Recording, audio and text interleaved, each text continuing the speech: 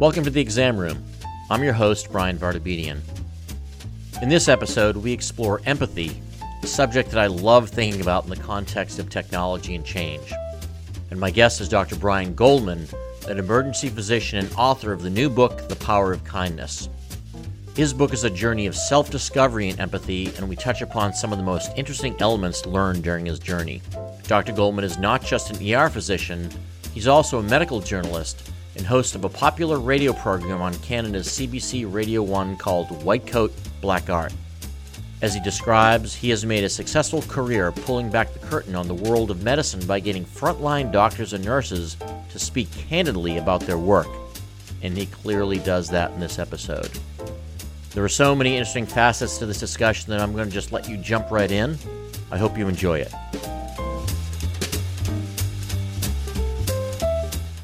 For most consumers, the search for a healthcare provider is a frustrating maze of bewildering choices and unanswered questions. And they really want to hear what other patients have to say in order to make a decision with confidence. With Loyal's Empower solution, you have the tools to do just that. Empower your patients, the patient, and provide a solution, maximizing star ratings while introducing deeper insights into what patients really are saying about their experience. You could sort, approve, and publish patient reviews of physicians, services, and even practices using some of the intelligent features like auto-approval and syntax highlighting. To learn more, visit them online at loyalhealth.com.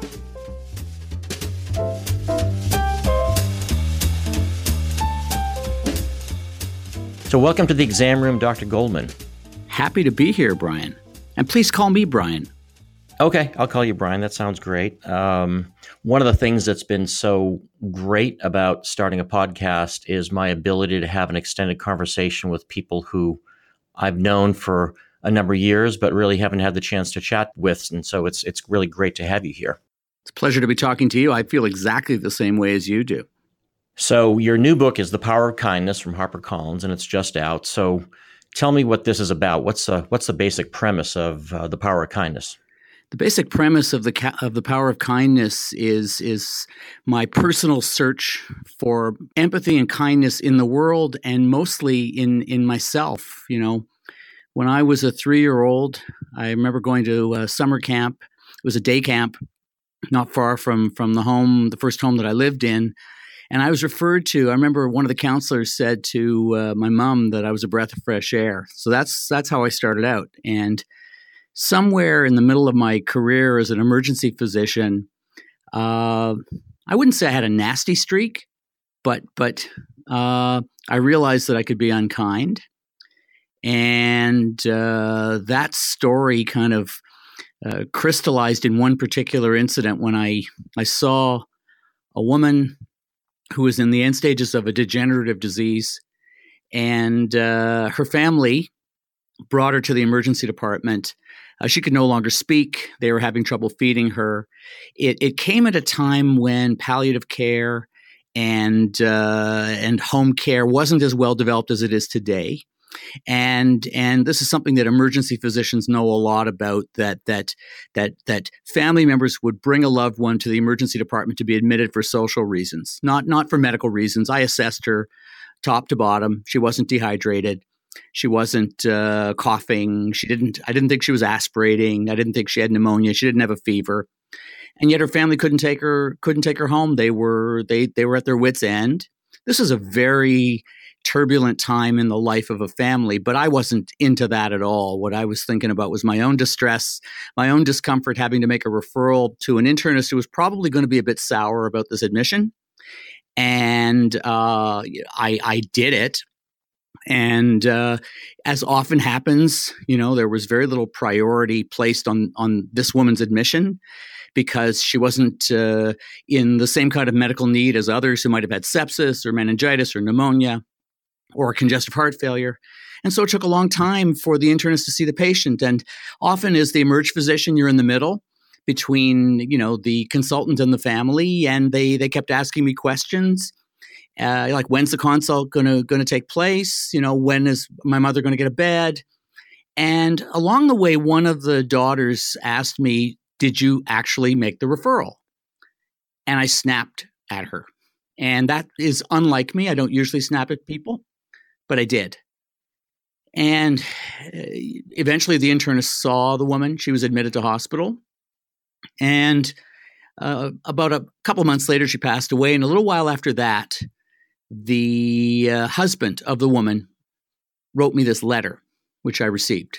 And the letter basically started to talk about his wife, his late wife, and in a very, very heartfelt way, what kind of a woman she was. And the husband accused me of being unkind. I think physicians can accept that some patients think they're incompetent, and they feel that way because they know that there's a good chance that a patient or a family member doesn't know competence when they see it. They know a good demeanor, but they don't know competence. But when they tell you you're unkind, as this husband said to me, that hurt because it was true. Yeah, absolutely.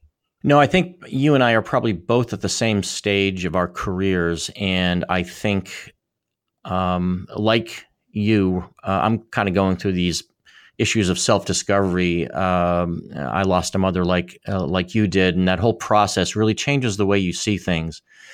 One of the things that I love about The Power of Kindness is that it reads so easily, and you take the reader kind of on this journey of self-discovery that you just described. And this is a quote from your book. You say, "This is a journey into empathy as witnessed through my eyes. I'm your tour guide. Sometimes I'm the guinea pig for the test of empathy. Sometimes a vessel for you to experience and learn how to be kinder in a world that could use a bit more kindness."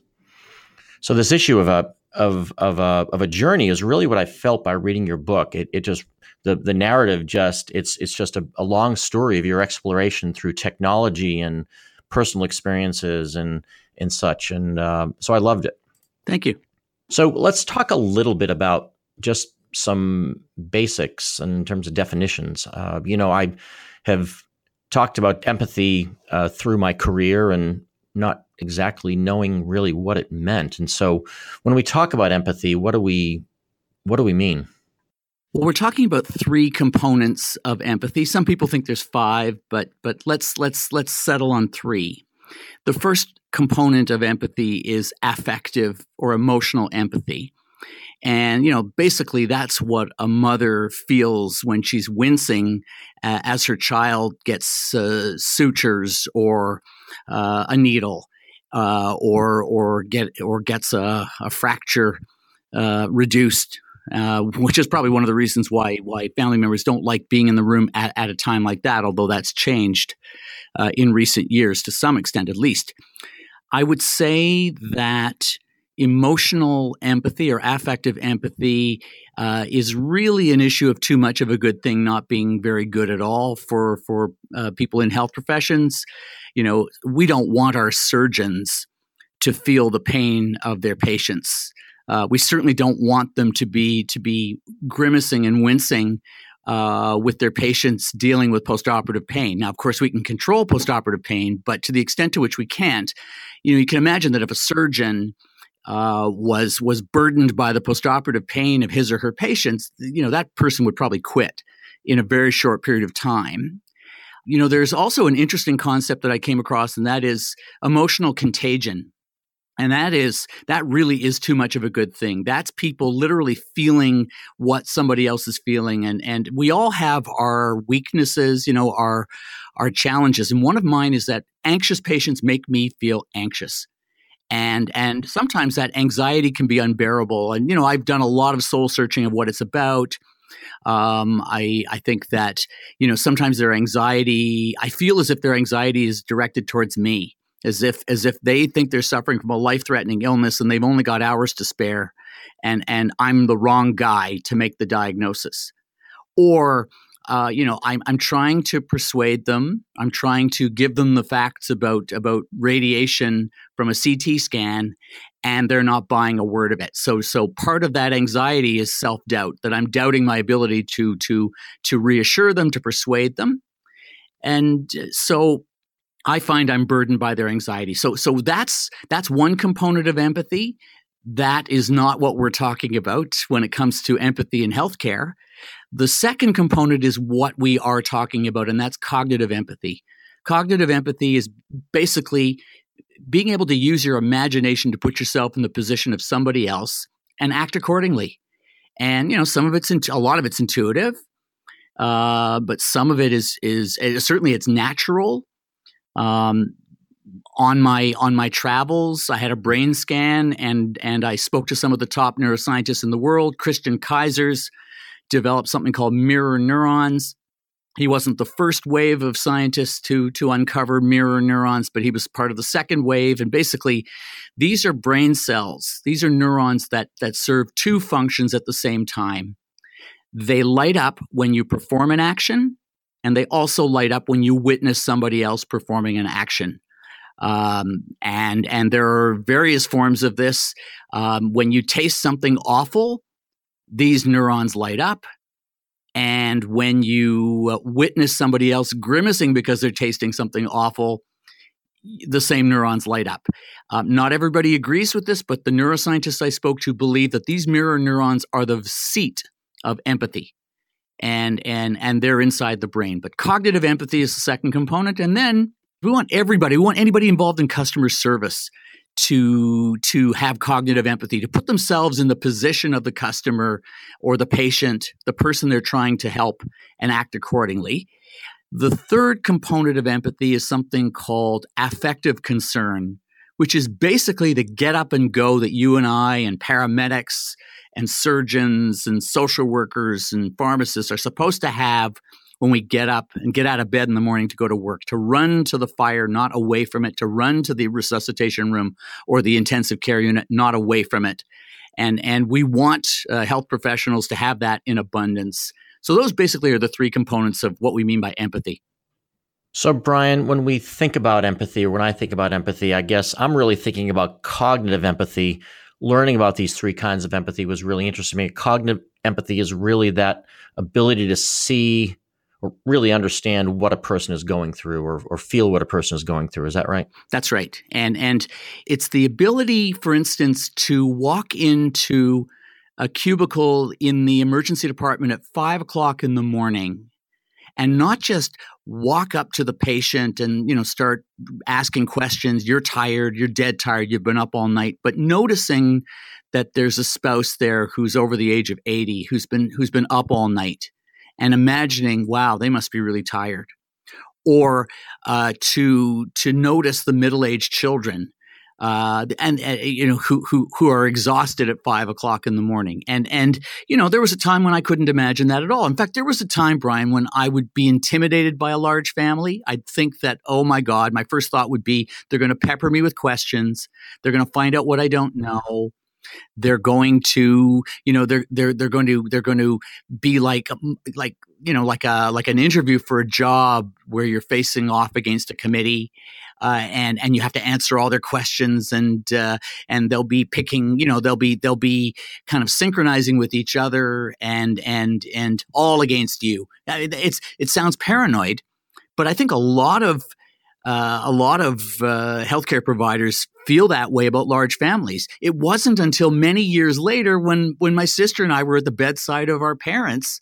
My parents were, between the two of them, were admitted 14 times to hospital. And then I knew what it was like to wait all night. I knew what it was like to be up at 5:30 in the morning when finally the emerge physician came in to ask how my mother was doing or my dad was doing. So yeah, you're right. You begin to see what it's like to be them. And that's the thing that is often missing in healthcare for reasons that I talk about early on in the book. But as you very quickly grasped, this book is not a book about empathy in healthcare. It's a book about my personal search for empathy, but my search outside the hospital for role models that I could learn from. So you like to use the term kindness to describe the way we relate to people. So kindness and empathy, why did you choose kindness?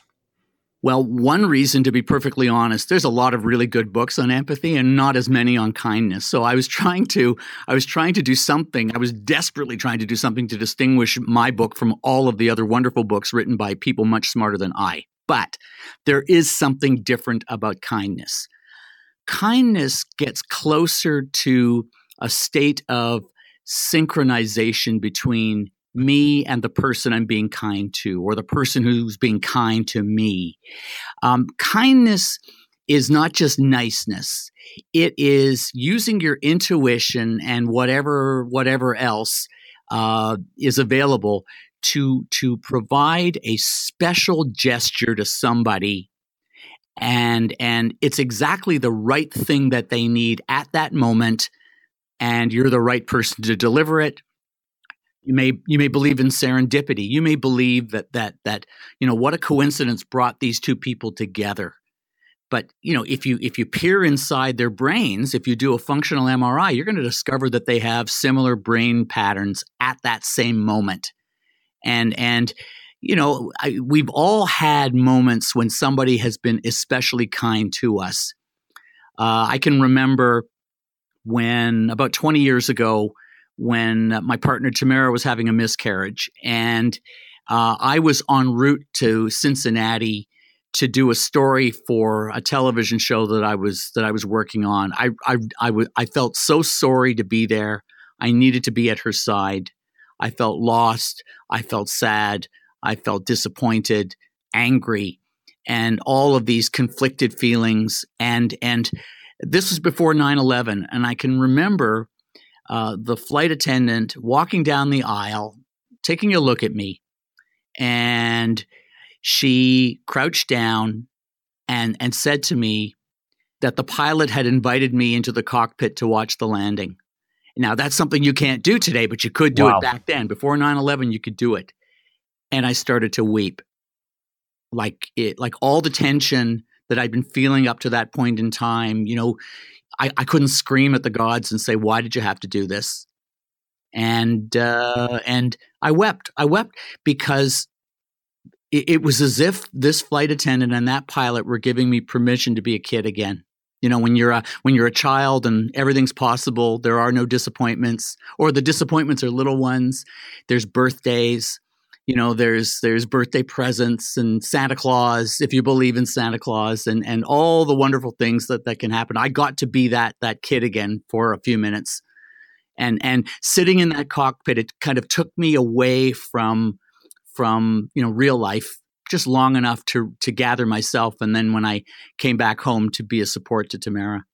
So I love this concept of synchrony that you describe in The Power of Kindness. You describe it as kind of a matching rhythmic behavior between people. And you say that synchrony is the superhighway that leads to connection and kindness.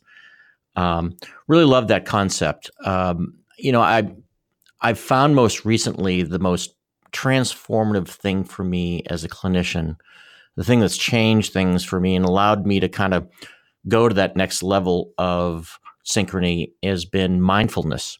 I think in the early part of my career, I was not present in the exam room, if that makes any sense. Yes. I would be there, and I could go through the motions, and I can go through the motions now, but when I'm really there, that natural synchrony happens and my natural empathy comes out. Does that make sense? And not only is that true and correct, it's great that you can feel that way, but when a therapist and their client are reaching a state of synchronicity, they match speech patterns, so if one is speaking with uptalk, the other one speaks in uptalk. They match their hand gestures. And there's evidence that they have a stronger client-therapist relationship that is more productive than people who aren't reaching each other in that way. Now, Brian, it's an interesting thing that you're talking about in your own personal development. Have you found that to be kinder, to have greater empathy for patients, you have to relinquish some of that power that we often use therapeutically, but sometimes hide behind, the white coat, the whole kind of that power imbalance that occurs between physicians and their patients?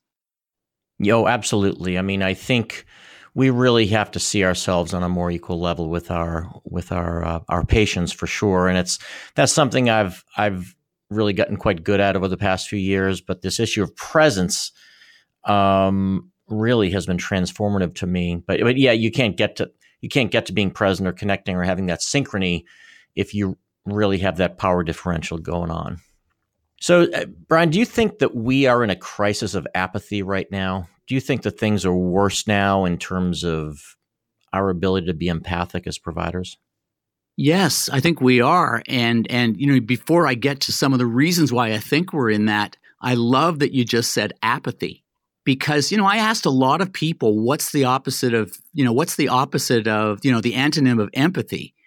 And people, kindness, it's meanness, it's not, but really, I interviewed a whole group of experts in something called Schadenfreude, which is taking pleasure in somebody else's pain. Right. People who are devoted sports fans know a lot about Schadenfreude. Right. The Toronto Maple Leafs and the Boston Bruins have certainly experienced that. The New York Yankees and the Boston Red Sox, right, bitter rivals that have experienced that.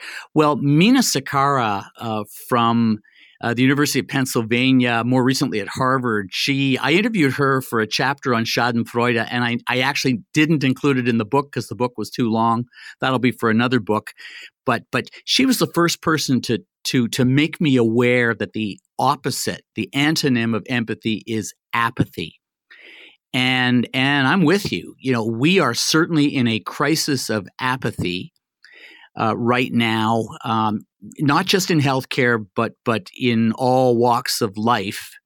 And I think there are many reasons for that. In no particular order, speed. I think that that presence that you're talking about takes time. And maybe it's not a lot of time. It doesn't take you an hour of preparation to center yourself. If you submit yourself, if you if you just let yourself experience that sense of presence, it doesn't take an hour to reach that state. It's a letting go. It's not a grabbing on for dear life. But I think a lot of us are feeling time pressure.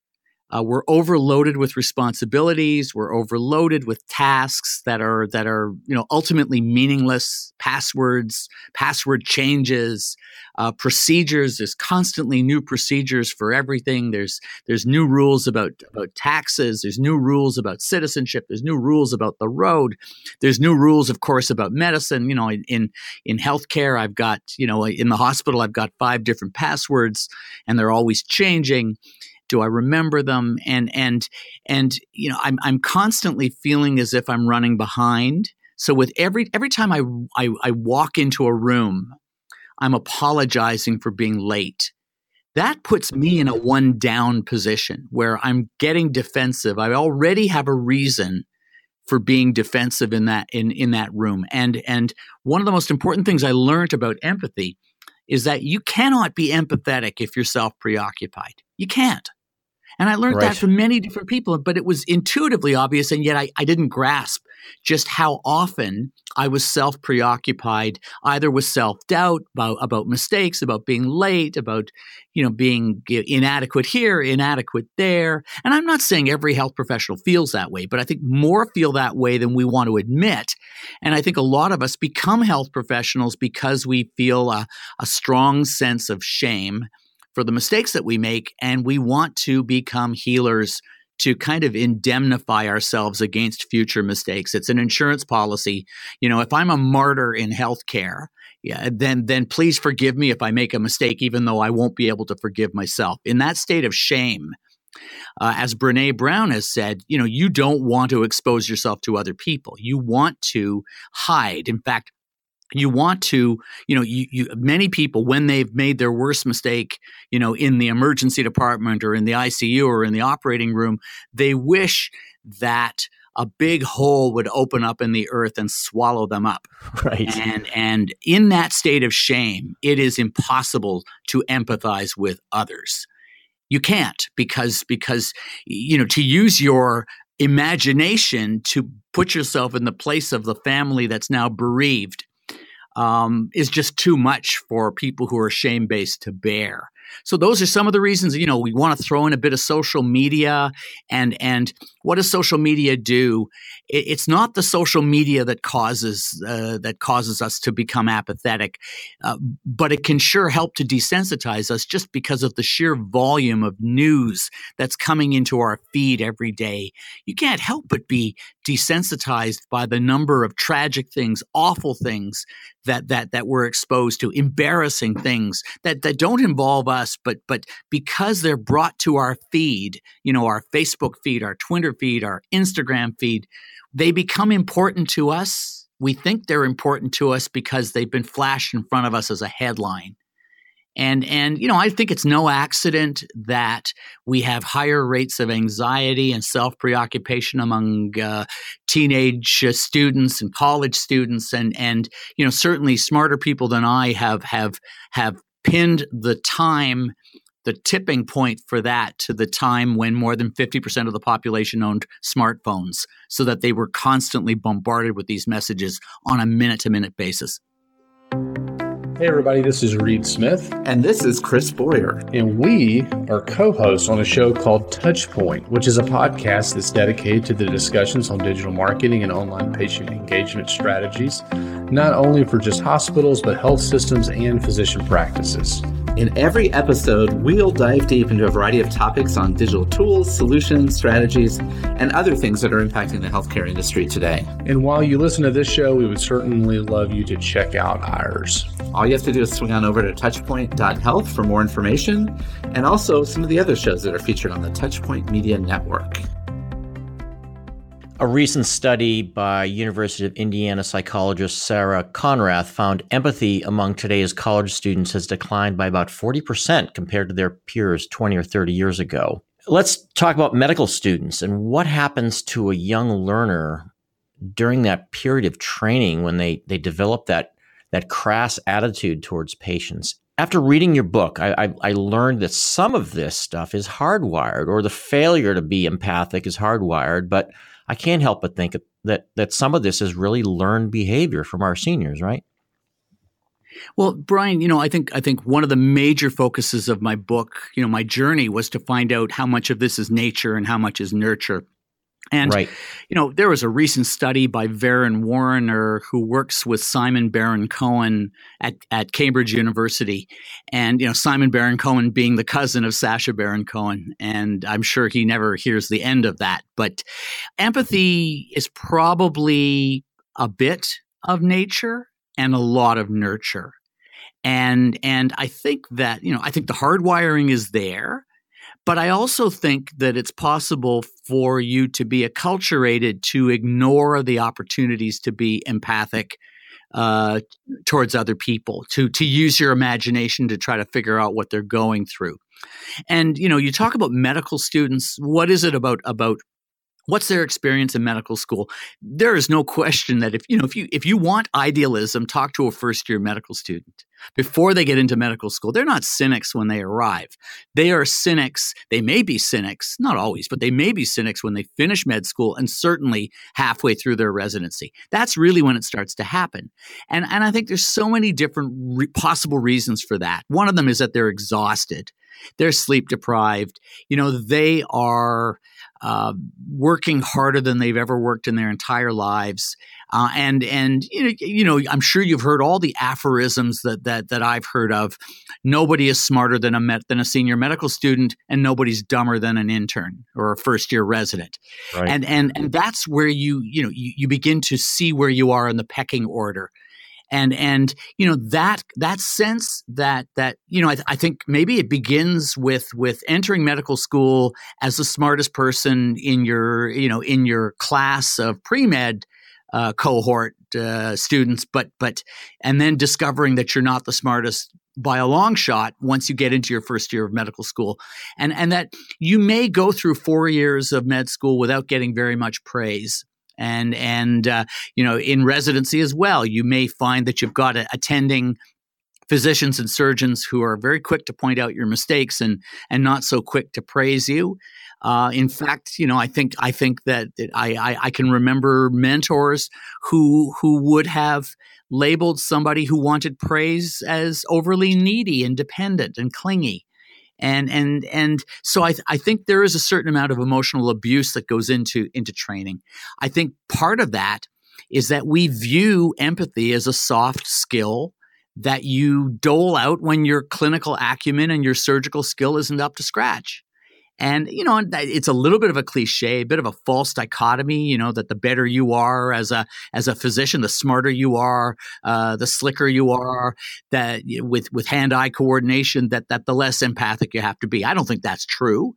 Some of the best and brightest also happen to be the most empathic. But if you're surrounded by role models who aren't doing a very good job of taking care of their own emotional needs, isn't it any wonder that you're having difficulty taking care of the emotional needs of your patients? Right. And I think that let's not forget exposure to very sad situations, to traumatic situations. This past week, a week ago, we had the Toronto van attack, where a man now in custody and who will be going up for trial for attempted murder used a rental van to run over about 25 people. Killed 10 and 14 were hospitalized, and some of them with really grievous injuries. And there isn't a lot that's going to be said about the paramedics who who brought those people to the hospital, including the injured and the dead, and the healthcare workers who took care of them in the emergency department, from the orderlies, the service assistants, to the volunteers, to the nurses, to the physicians and the surgeons, the trauma surgeons, that they were exposed to one trauma, after another. I'm thinking as well about Dr. Kevin Menace, who was the emergency physician on duty at Sunrise Hospital in Las Vegas on the night of the Vegas shootings. And right. He was the right guy in the right place at the right time, because he knew his ballistics and he knew his trauma, and they saved so many people. But they also had to assess in 20 seconds or maybe 30 seconds, if we're generous, whether a patient who was arriving from that awful carnage, that awful scene in Las Vegas, whether they were going to get a full bore resuscitation or not. And they would walk away from that traumatized by the experience, not to mention, thinking about the screams of family members, the screams, the wails of grief from family members. And so let's not forget that health professionals are witnesses to great trauma and pain.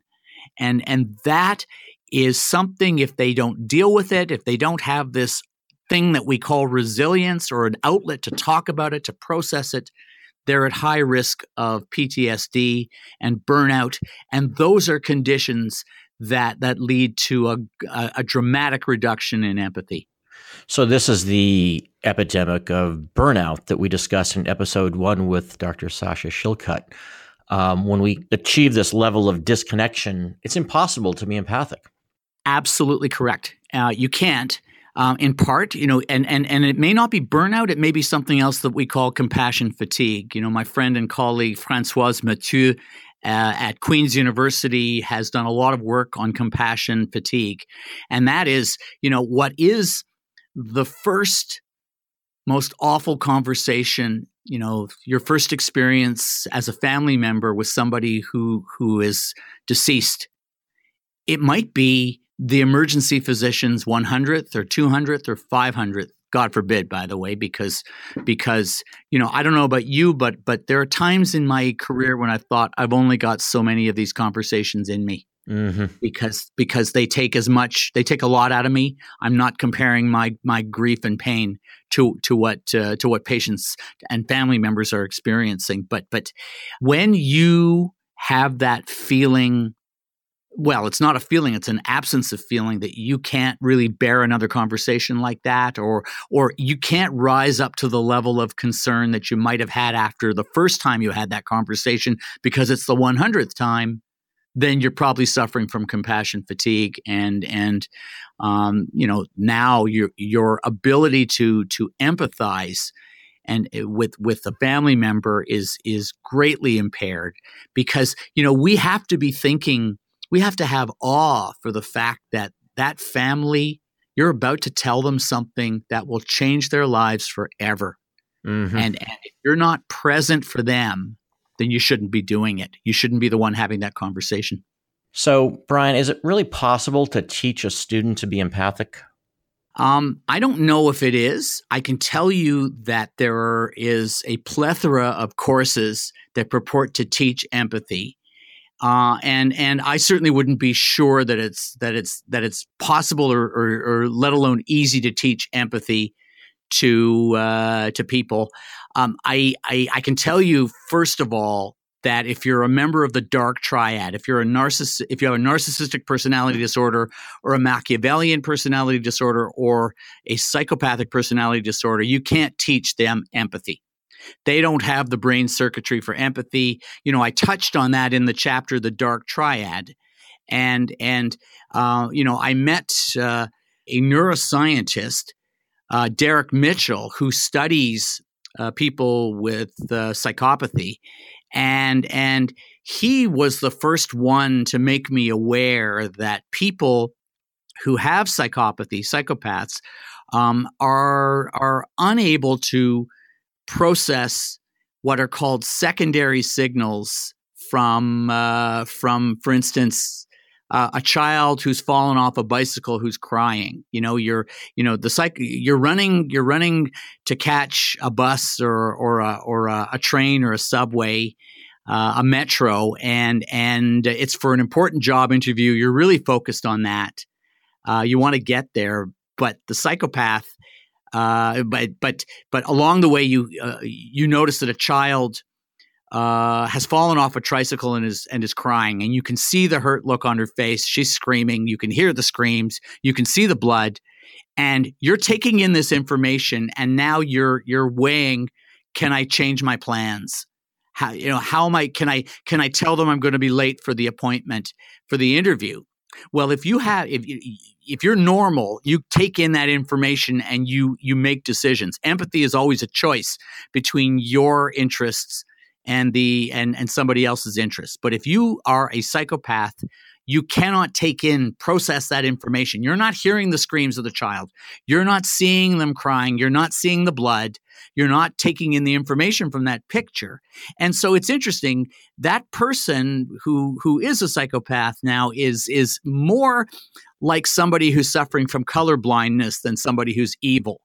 So that's a bit of a sidetrack. If you are a psychopath, a narcissist, or a Machiavellian, you are limited and challenged in the empathy department, and there's no teaching that's going to change that. For everybody else, there are lots of courses on empathy, and a lot of them are provided for medical students and residents these days, and oncologists, for instance.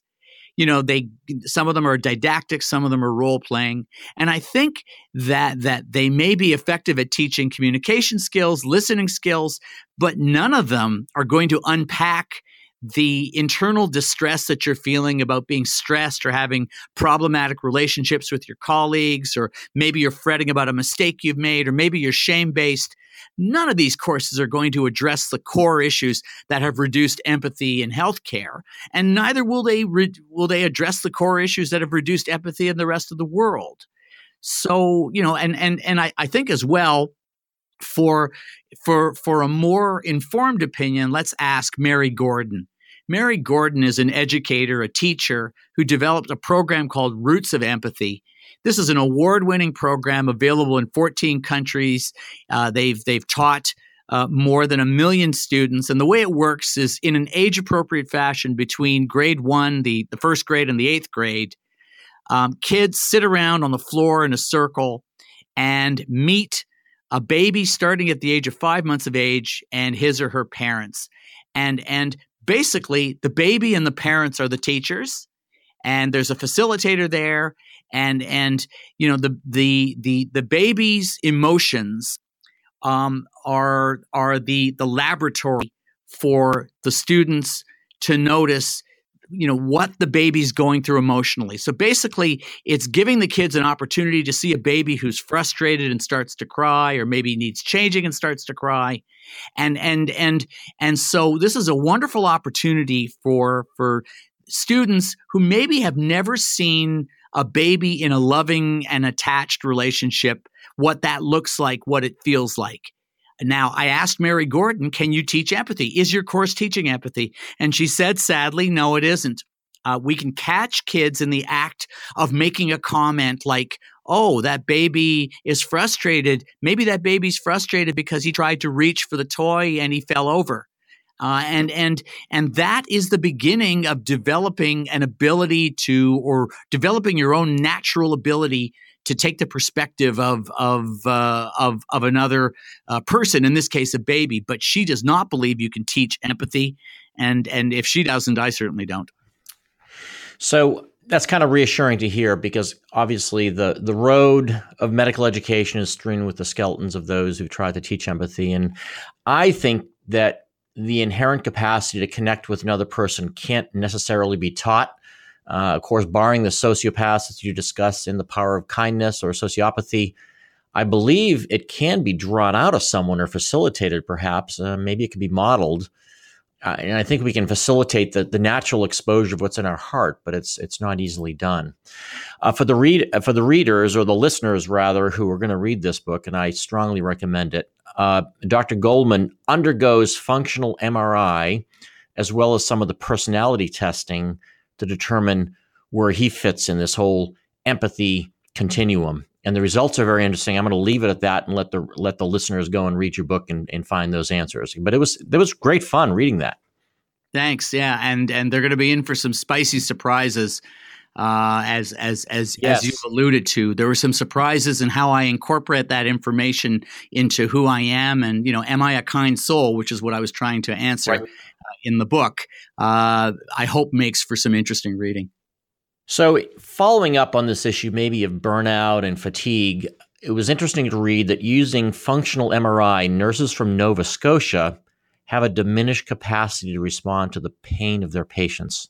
So do we unlearn empathy, or is it empathy fatigue, or are we burnt out, or what's causing these nurses from Nova Scotia to have a diminished capacity to respond?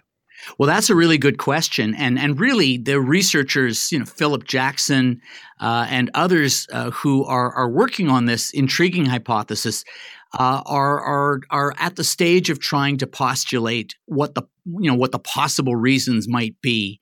But if we use our imagination, you can speculate that some of it may be burnout, some of it may be seeing so many patients in pain that we find it difficult. We've seen so many of them that we find it very hard to tell the difference between one and another.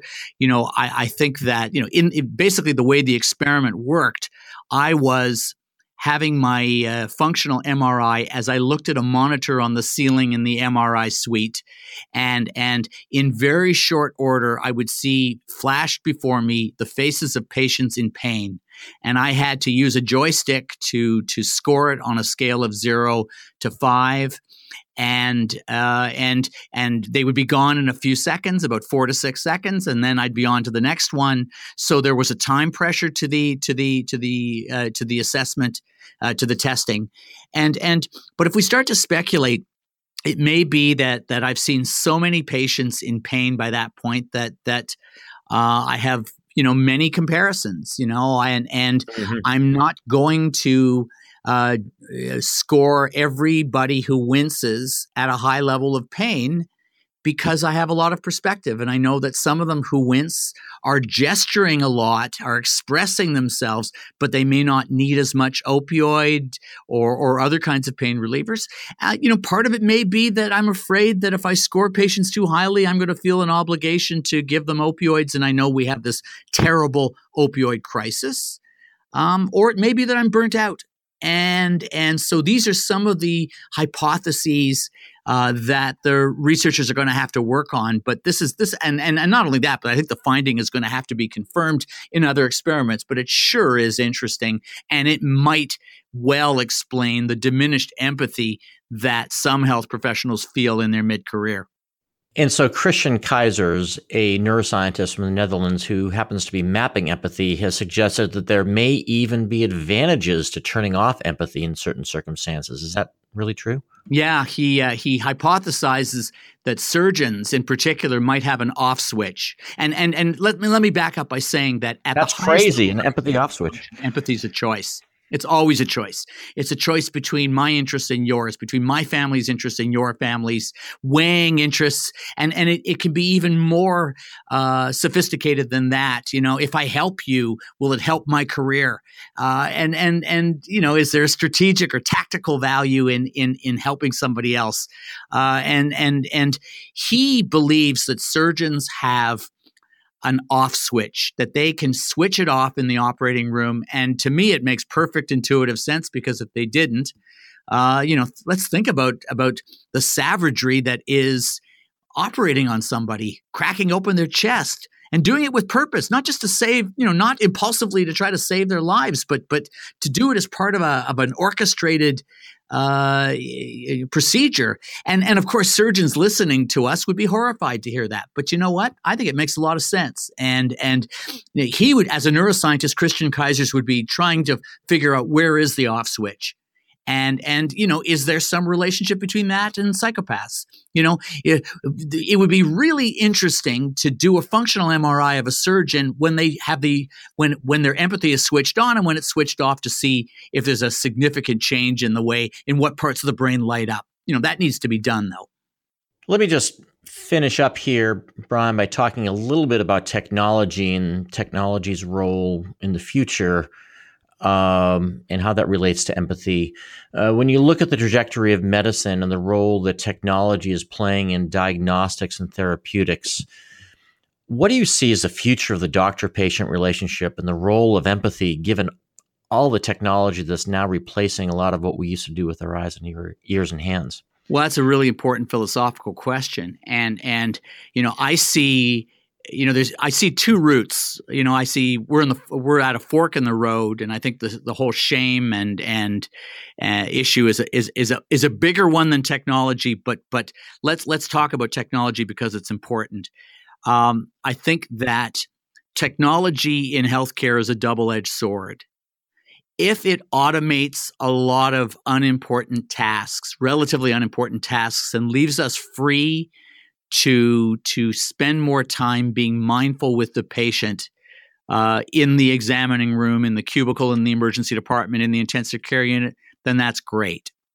To the extent to which it takes our focus away from patients and families, then I think it does the opposite. And you know, all of us who have dealt with software programs, you know, the ever-present computer monitor that's in the examining room with you and the patient, now the third character in the room, the third actor in the room.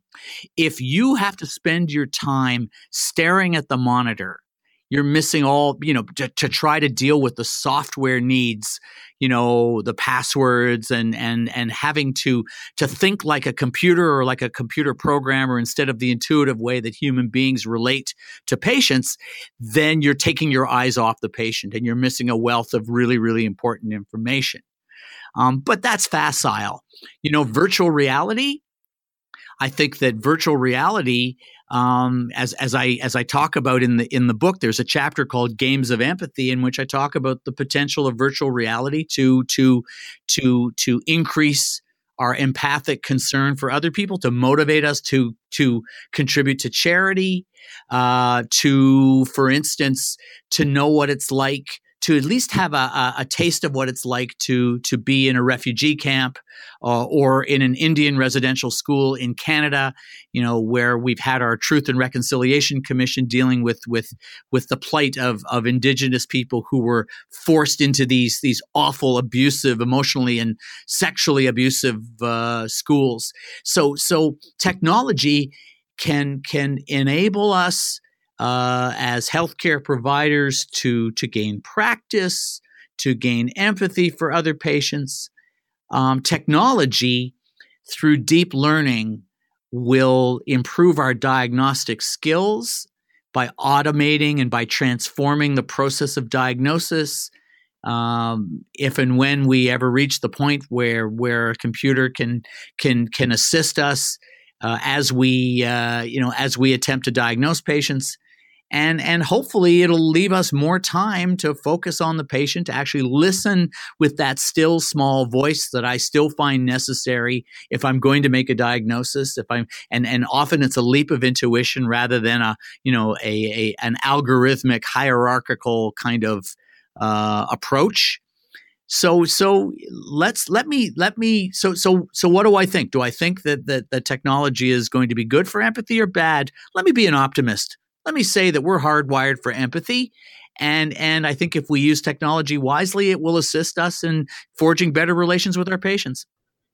I agree. I think this whole issue of robotics, which you handle beautifully in your book, is really forcing us to rethink what constitutes a human connection. We're being confronted with these issues of what makes us so special or what makes us so unique, right? Absolutely. And I can tell you, I learned many things from the roboticists I met in Japan. I think that in many cases they're developing machines that can either support frail seniors or can provide them some companionship. And some of the companionship they provide is very rudimentary. I met the creator of a seal. It's shaped like a baby seal. It's called Pero, the therapeutic seal. And this device, this robotic device, it's very simple. You can teach it the name you want to bestow upon it, and once you do, you call it by its name, and it turns to face you. It makes little cooing noises, and people with dementia are attracted to it, and they stop sunsetting. They stay awake during the day, they sleep at night, they're more engaged, they're less likely to watch the television. I see a great potential for therapeutic robots to be patient and answer the same questions that people with dementia ask over and over and over again, where human beings roll their eyes and they get annoyed. So I actually see a great future for robots. I'm not scared by it. I also discovered something else, that human beings will project onto robots all kinds of characteristics, human characteristics. And so it isn't necessary that a robot perfectly simulate empathy. Some of them will, but human beings will more than meet the robot halfway, and will become attached to robots. Now, if that means that they are no longer willing or interested in human companionship, I think that would be sad. However, for those who don't have ready access because of mobility issues, I'll ask you, is it better for them to be completely alone and lonely, or have the companionship of someone or something? And what's really interesting, as you point out, is the idea that the way we relate to machines is also culturally based. For example, Yes. The Japanese, as I learned, are far more open to this sort of relationship that you discussed. That's maybe not quite as deep as we might think. Absolutely. Whereas Americans have a hard time. Very profound difference. Of course, when we think of robots, we think of the Terminator. We think of the War of the Worlds. We think of computers and robots and androids rising up and defeating humans and imprisoning them or destroying them. But the Japanese people believe that robots have souls, just as they believe that inanimate objects, a rock, a piece of paper, a table has a soul, and they call that sonzaikan. And anybody who saw the film Castaway, in which Tom Hanks had a relationship with a volleyball that he named Wilson, understands what they're talking about there. We project those characteristics onto inanimate objects, but they go one step further. They actually believe that the human beings that created that table, if it's a tabletop, that some essence of that person remains in the inanimate object. I think that You don't necessarily have to agree with that, but it's certainly fascinating that different countries, that different cultures have different relationships to robots. And there is no question that they are not as weirded out by the prospect of a robot companion as people in other Western countries, Canada, the United States, countries in the European Union would feel instead.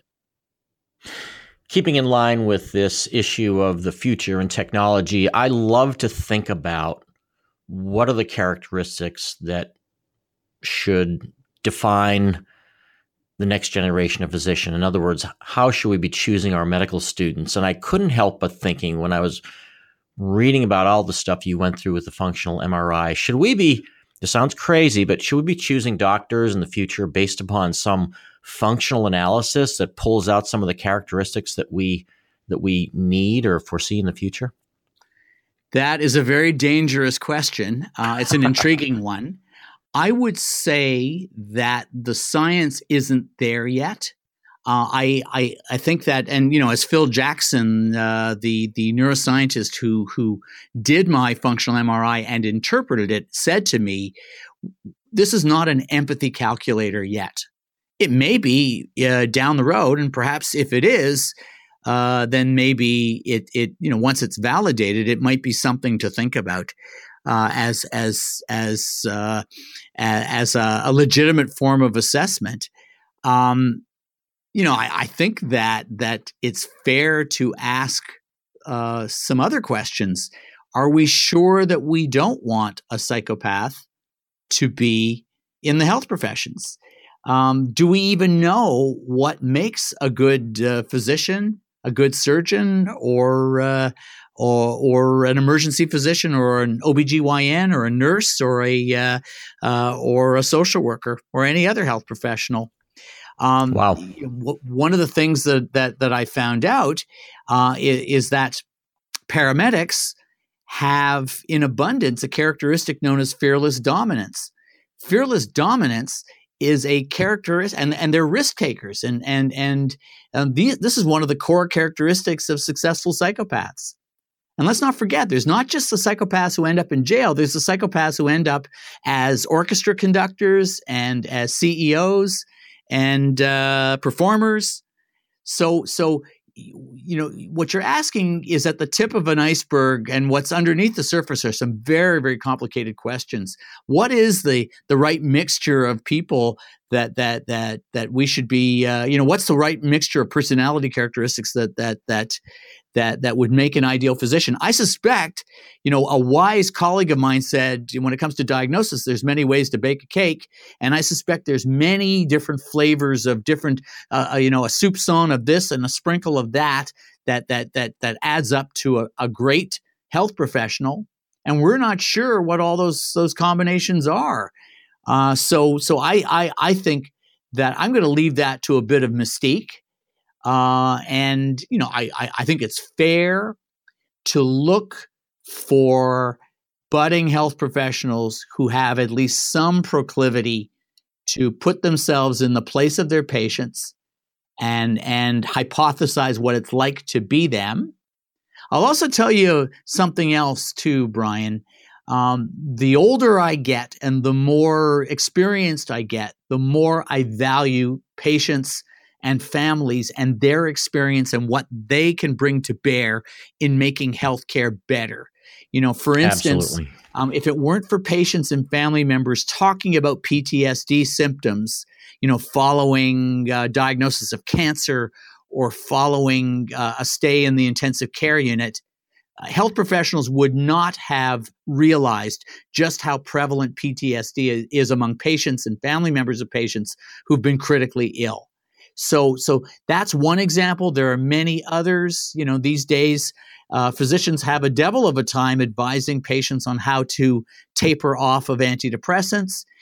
Patients, it turns out, have turned to each other, and the lay literature and lay websites are far better, provide far more useful information on how to micro taper off of antidepressants compared to the advice that has been given traditionally by physicians to patients who are trying to discontinue antidepressants. So as I look to the future, I see more of a partnership between patients and family members in more of a state of mutual empathy, and I think it'll be to the betterment of healthcare, to diagnosis, and to therapeutics. I would agree. The patient empowerment movement has really done so much as far as helping us redefine what we do as physicians, and it's a great thing to see. So many great points you've made up here, Brian, in the past few minutes. I could go on all day here, but how do people learn more about you? As I said in the introduction, you are the host of the popular radio program on Canada's CBC Radio 1, White Coat, Black Art. Where should people find you or hear more of all the insight that you have? You can visit my website, drbriangoldman.com, and that's DOCTOR, Brian Goldman, Brian with an I. So drbriangoldman.com. My Twitter feed is @NightShiftMD. The CBC website is cbc.ca/whitecoat, one word. Good. It has been a real pleasure talking with you, Brian. It's clear from your radio show and your 3 best-selling books that you are truly a gifted translator of so many of the things that we're experiencing in medicine. The book, The Power of Kindness, is such a timely book given the changes we're currently experiencing in healthcare. And as you suggest in the introduction, it's not a book about me, it's a book about us. Thank you for being in the exam room. This show is made possible in part by the Social Health Institute. Through research and partnerships with healthcare organizations around the country, the Social Health Institute explores new and innovative ways for hospitals, healthcare organizations to develop and enhance their social media and digital marketing strategy. To learn more about the Social Health Institute, visit them online at socialhealthinstitute.com. That's socialhealthinstitute.com. Thank you for joining us in the exam room. If you like what you heard here, please rate the program, review us, or let folks know about us. And if you have any really cool ideas that you'd like discussed here, please feel free to let us know. This has been a Touchpoint Media production. To learn more about this show and others like it, please visit us online at touchpoint.health.